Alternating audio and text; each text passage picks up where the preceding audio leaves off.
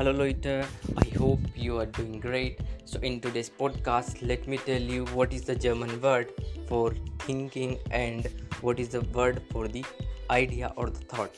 So, let's discuss it. So, firstly, in English, we say thought or an idea. So, in German, there are two simple words. In singular, we say der Gedanke, or in plural, we say die Gedanken. So, der Gedanke, die Gedanken. That means the thought and thoughts. So basically this is something that you must know. And also there is a one particular word for thinking. It's called glauben. So and I hope that you already, if you are doing A2 level, then Denken generally comes in our daily conversation. So let's see the conjugated Verben of Denken.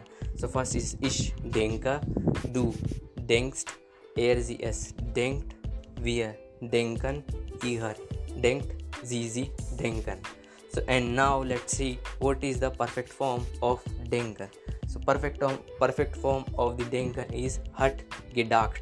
Hat gedacht, that means have thought. So if you want to say I have thought, then you can say ich habe gedacht.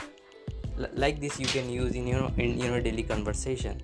And also if you are doing B1 level, then there is also preteritum Verben for the denken. But right now we are not discussing it because this is something that you will learn in the B1 level.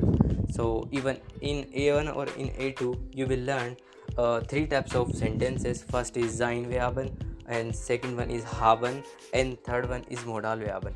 So like this, these are the three things through which you can make the sentences. So we will talk about it more when we will start the B1 session. So this is for till now, and from last few, and also one thing in the end, from last few days there is no any kind of podcast. It is due to some reasons, but from now there will be the regular podcast. You can listen it easily, and I hope it will make it will bring some sort of changes in your life if you are learning the German language from here. So we will continue the discussion. Bye, take care, and have a great day.